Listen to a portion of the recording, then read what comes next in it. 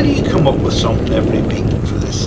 I mean, every week you astound me, and you have something that's really, really interesting for our listeners on Irish Whiskey Review to engage with, and it never ceases to amaze me. You've talked about this before, but why is it so important?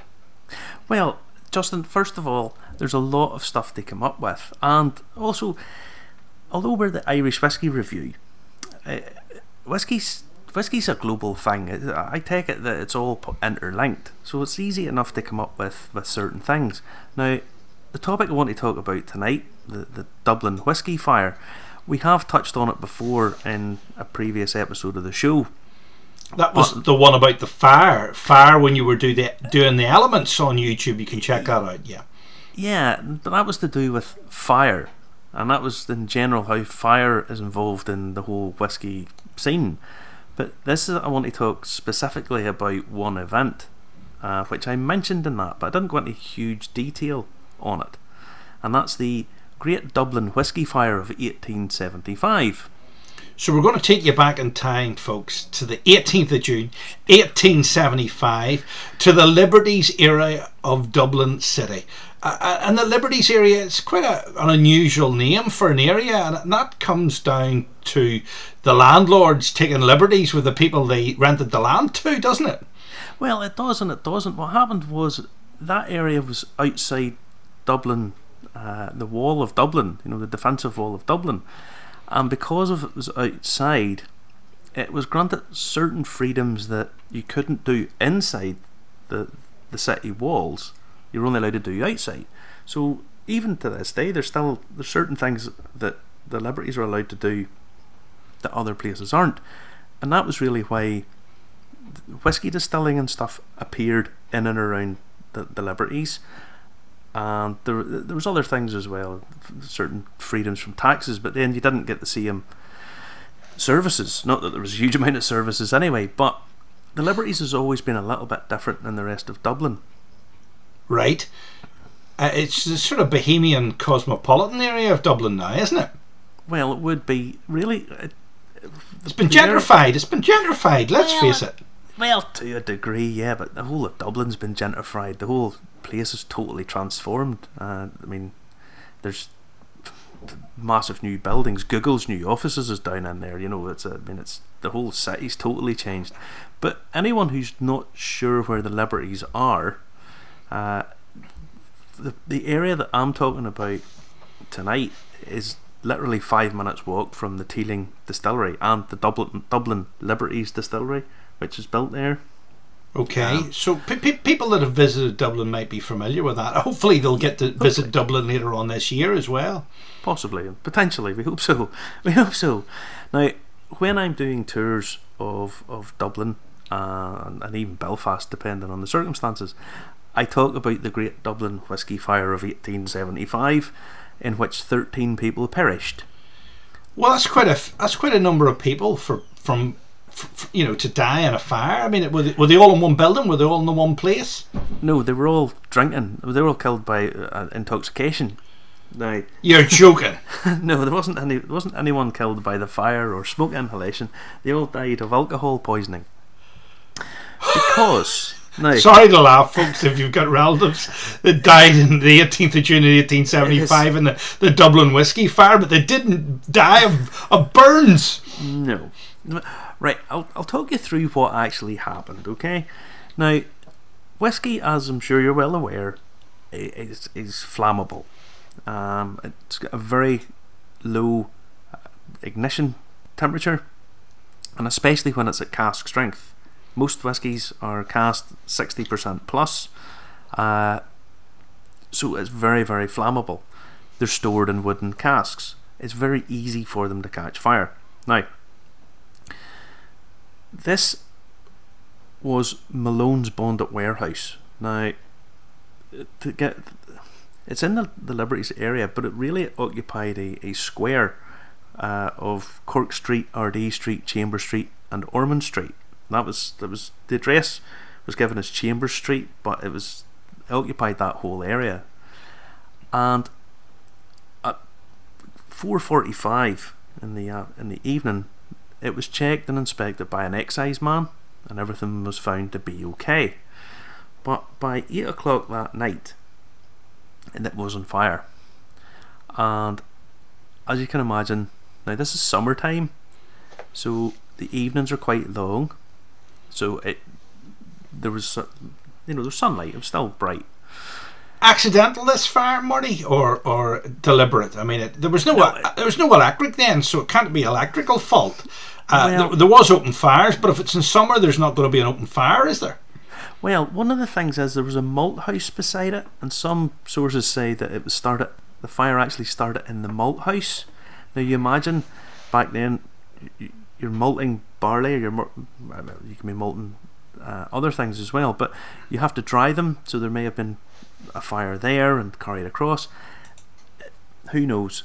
That in the official report it doesn't say that it was started by the malt house, but it may just have been someone carelessly throwing a cigarette down and something smouldering and then catch it.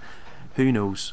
But the warehouse contained at least 5,000 puncheons of whiskey.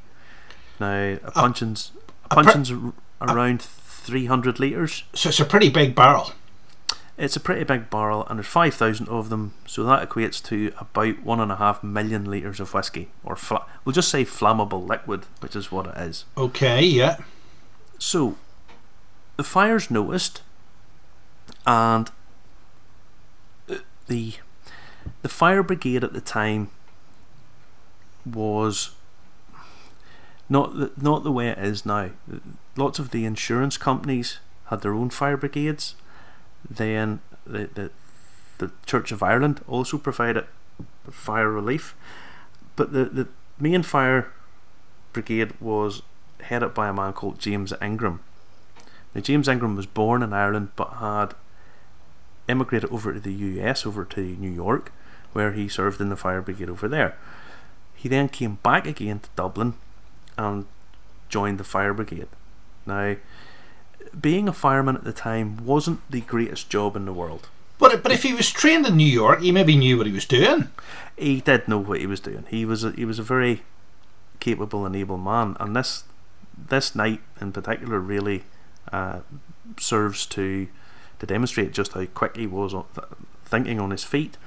But because one of the jobs that firemen had to do was stand out and go and inspect buildings or walk around looking for fires, because obviously there's no alarm system, there's no electronic alarm systems or smoke detectors, so these guys basically had to go out in all weathers looking for fires, and then if they found one, run back, alert people and get it all on and try and rescue what was going on.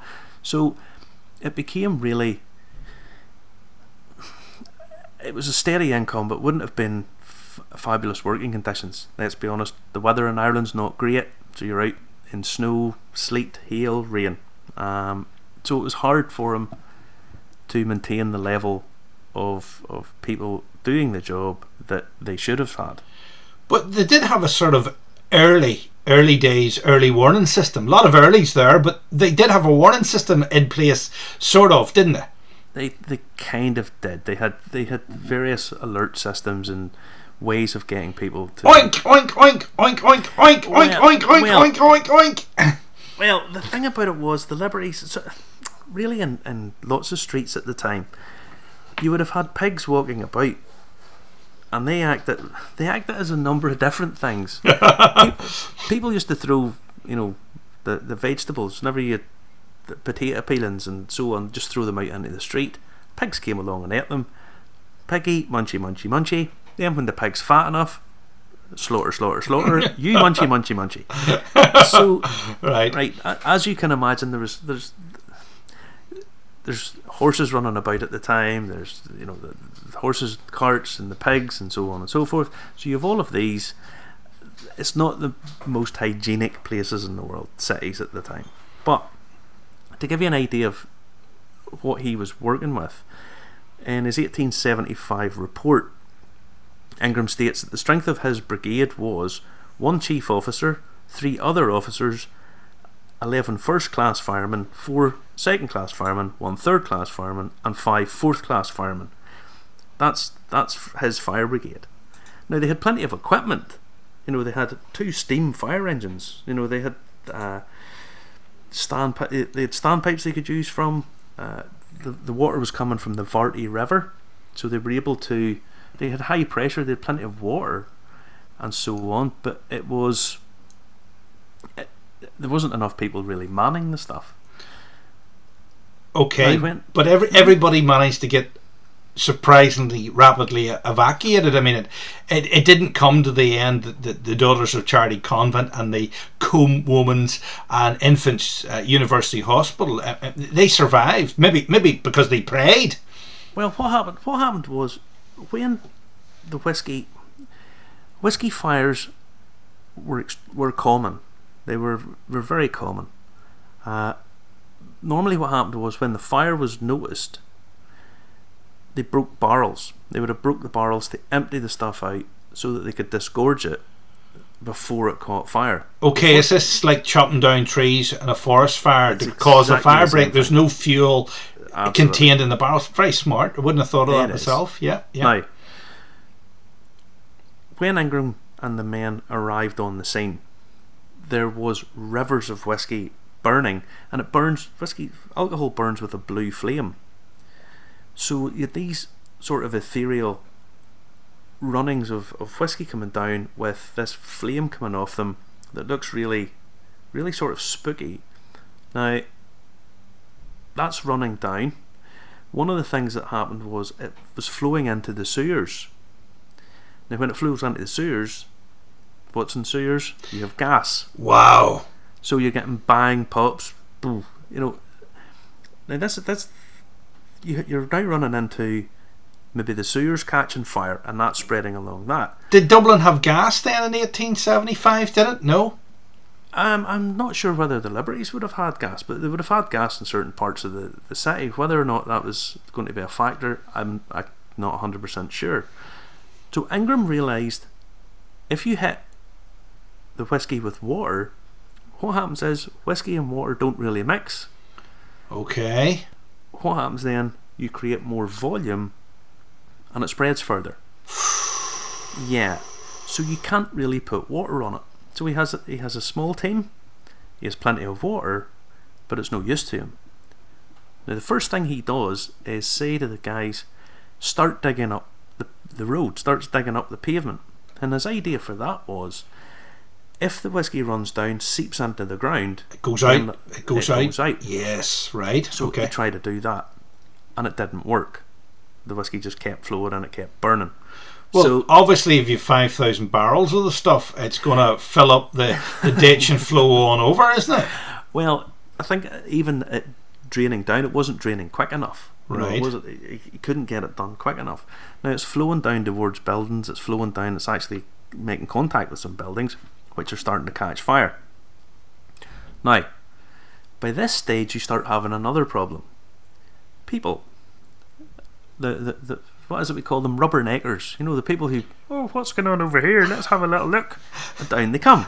I have to laugh at rubberneckers. You know, when we have rubbernecking here, everybody slows down on the other side of the road to watch. Mm-hmm. But in Germany, they have a sign up, no rubbernecking, and you have to go faster than our speed limit past the accident. It's the opposite of over here, you know. But anyway, that always does my head in that. But anyway, I can understand that.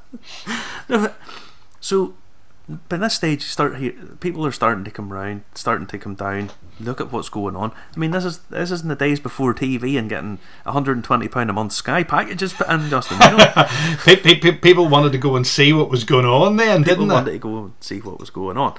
Now remember, you have pigs in the streets.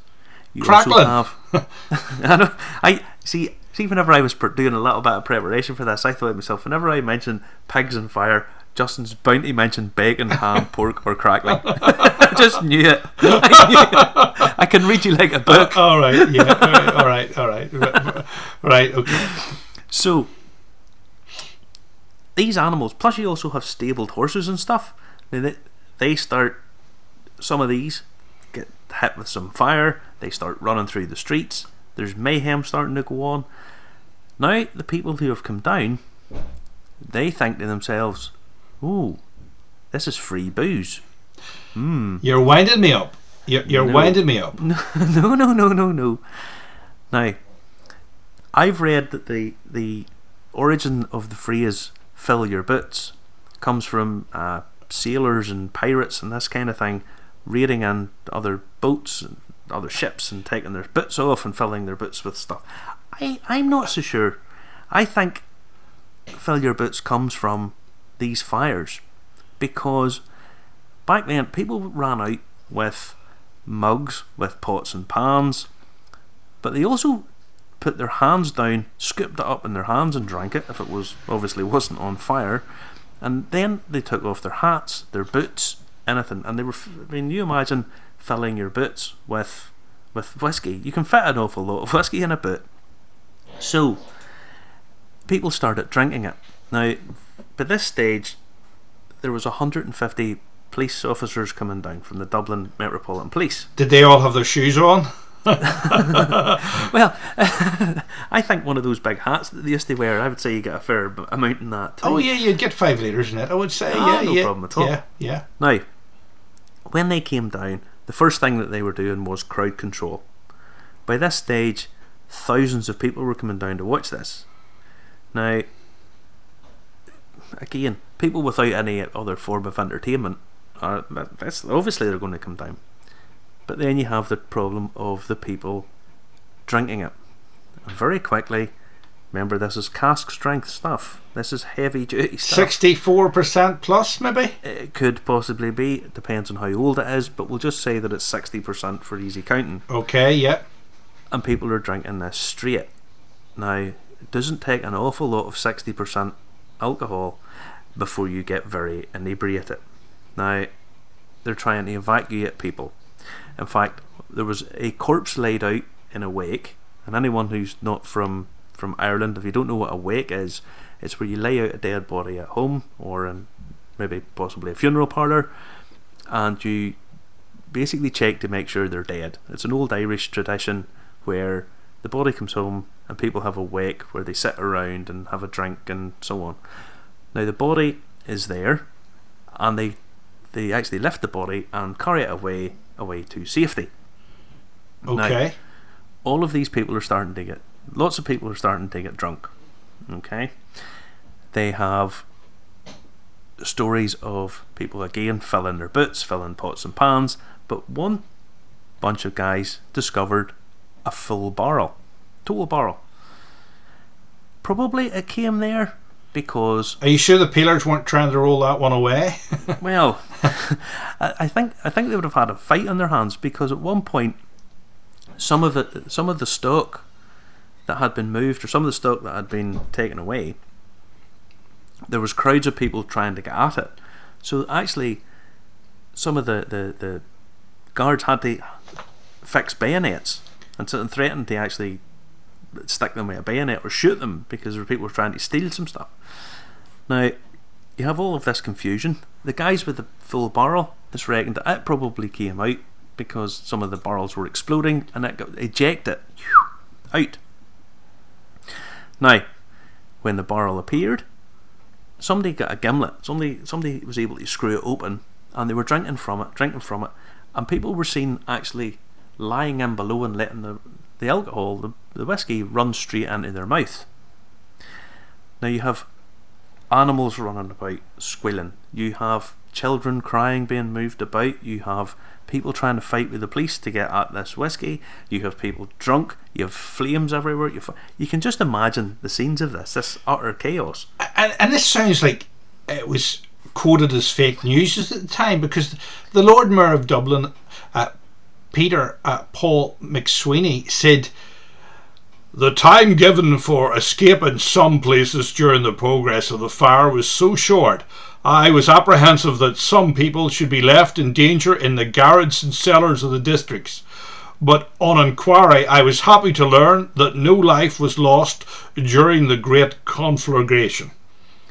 Well, no life was lost during the Great Conflagration because everybody was dealt with expertly. And Ingram, using his initiative and quick thinking, what he did was he sent out for people to get the ashes, the manure and the tan.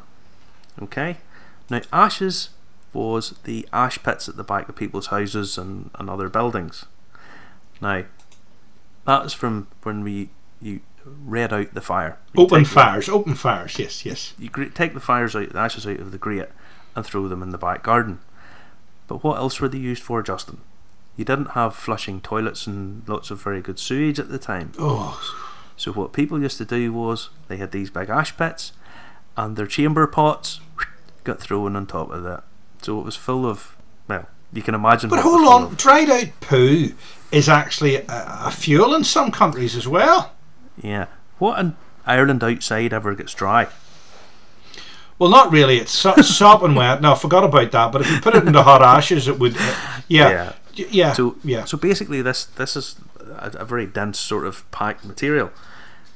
Manure in the cities, you have pigs, dogs, and horses all over the place. There's lots of manure. It's a massive problem. Okay. So he calls for that.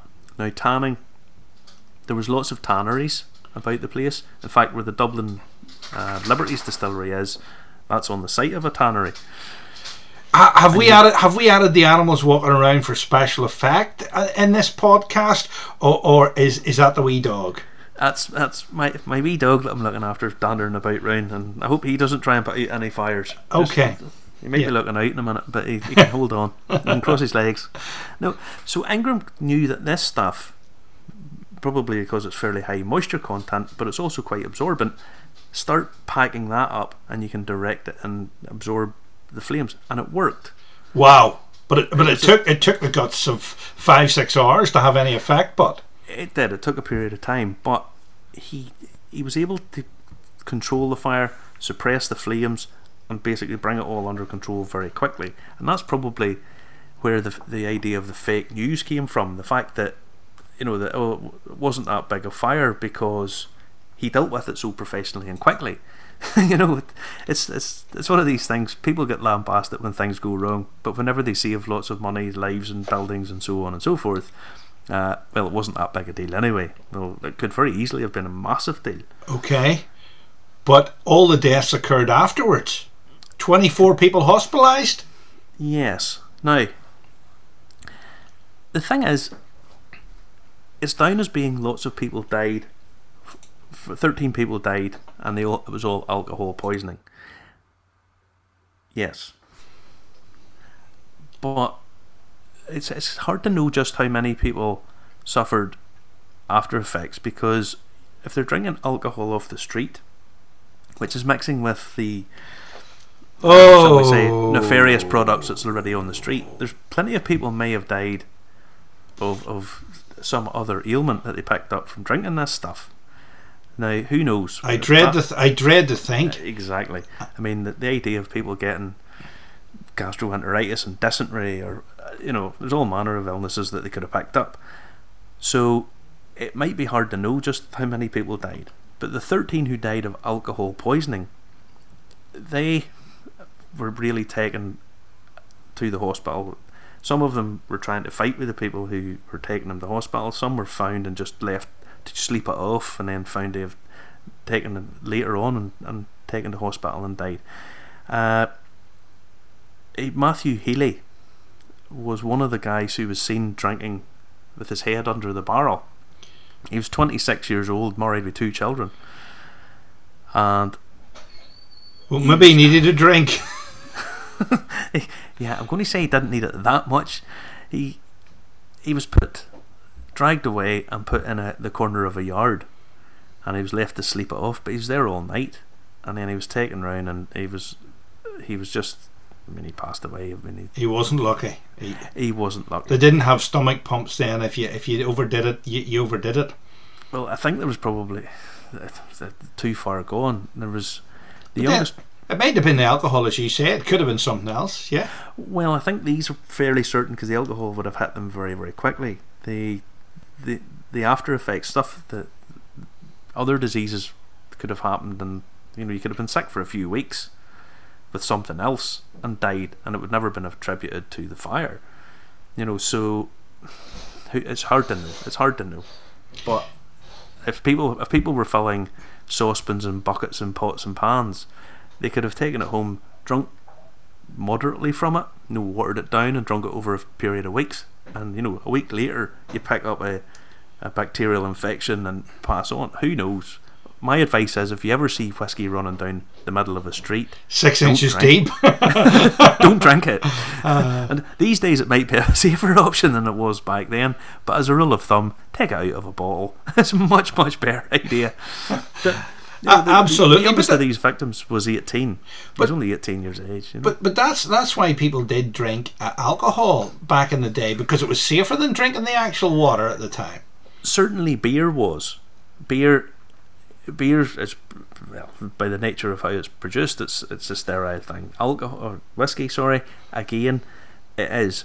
But when you're drinking it by the cupful and it's 60-some%, you have another issue to deal with very, very quickly, and it's a bit more immediate. And that's why, if you're ever drinking cask strength whiskies, drink them in moderation, because I have suffered this myself. I'm not trying to pontificate to anybody, but 60% and above, 50% above, etc. If you start treating it like it's 40%, it can very quickly become wow, and you can get drunk very quick. And these guys were drinking it by the cupful.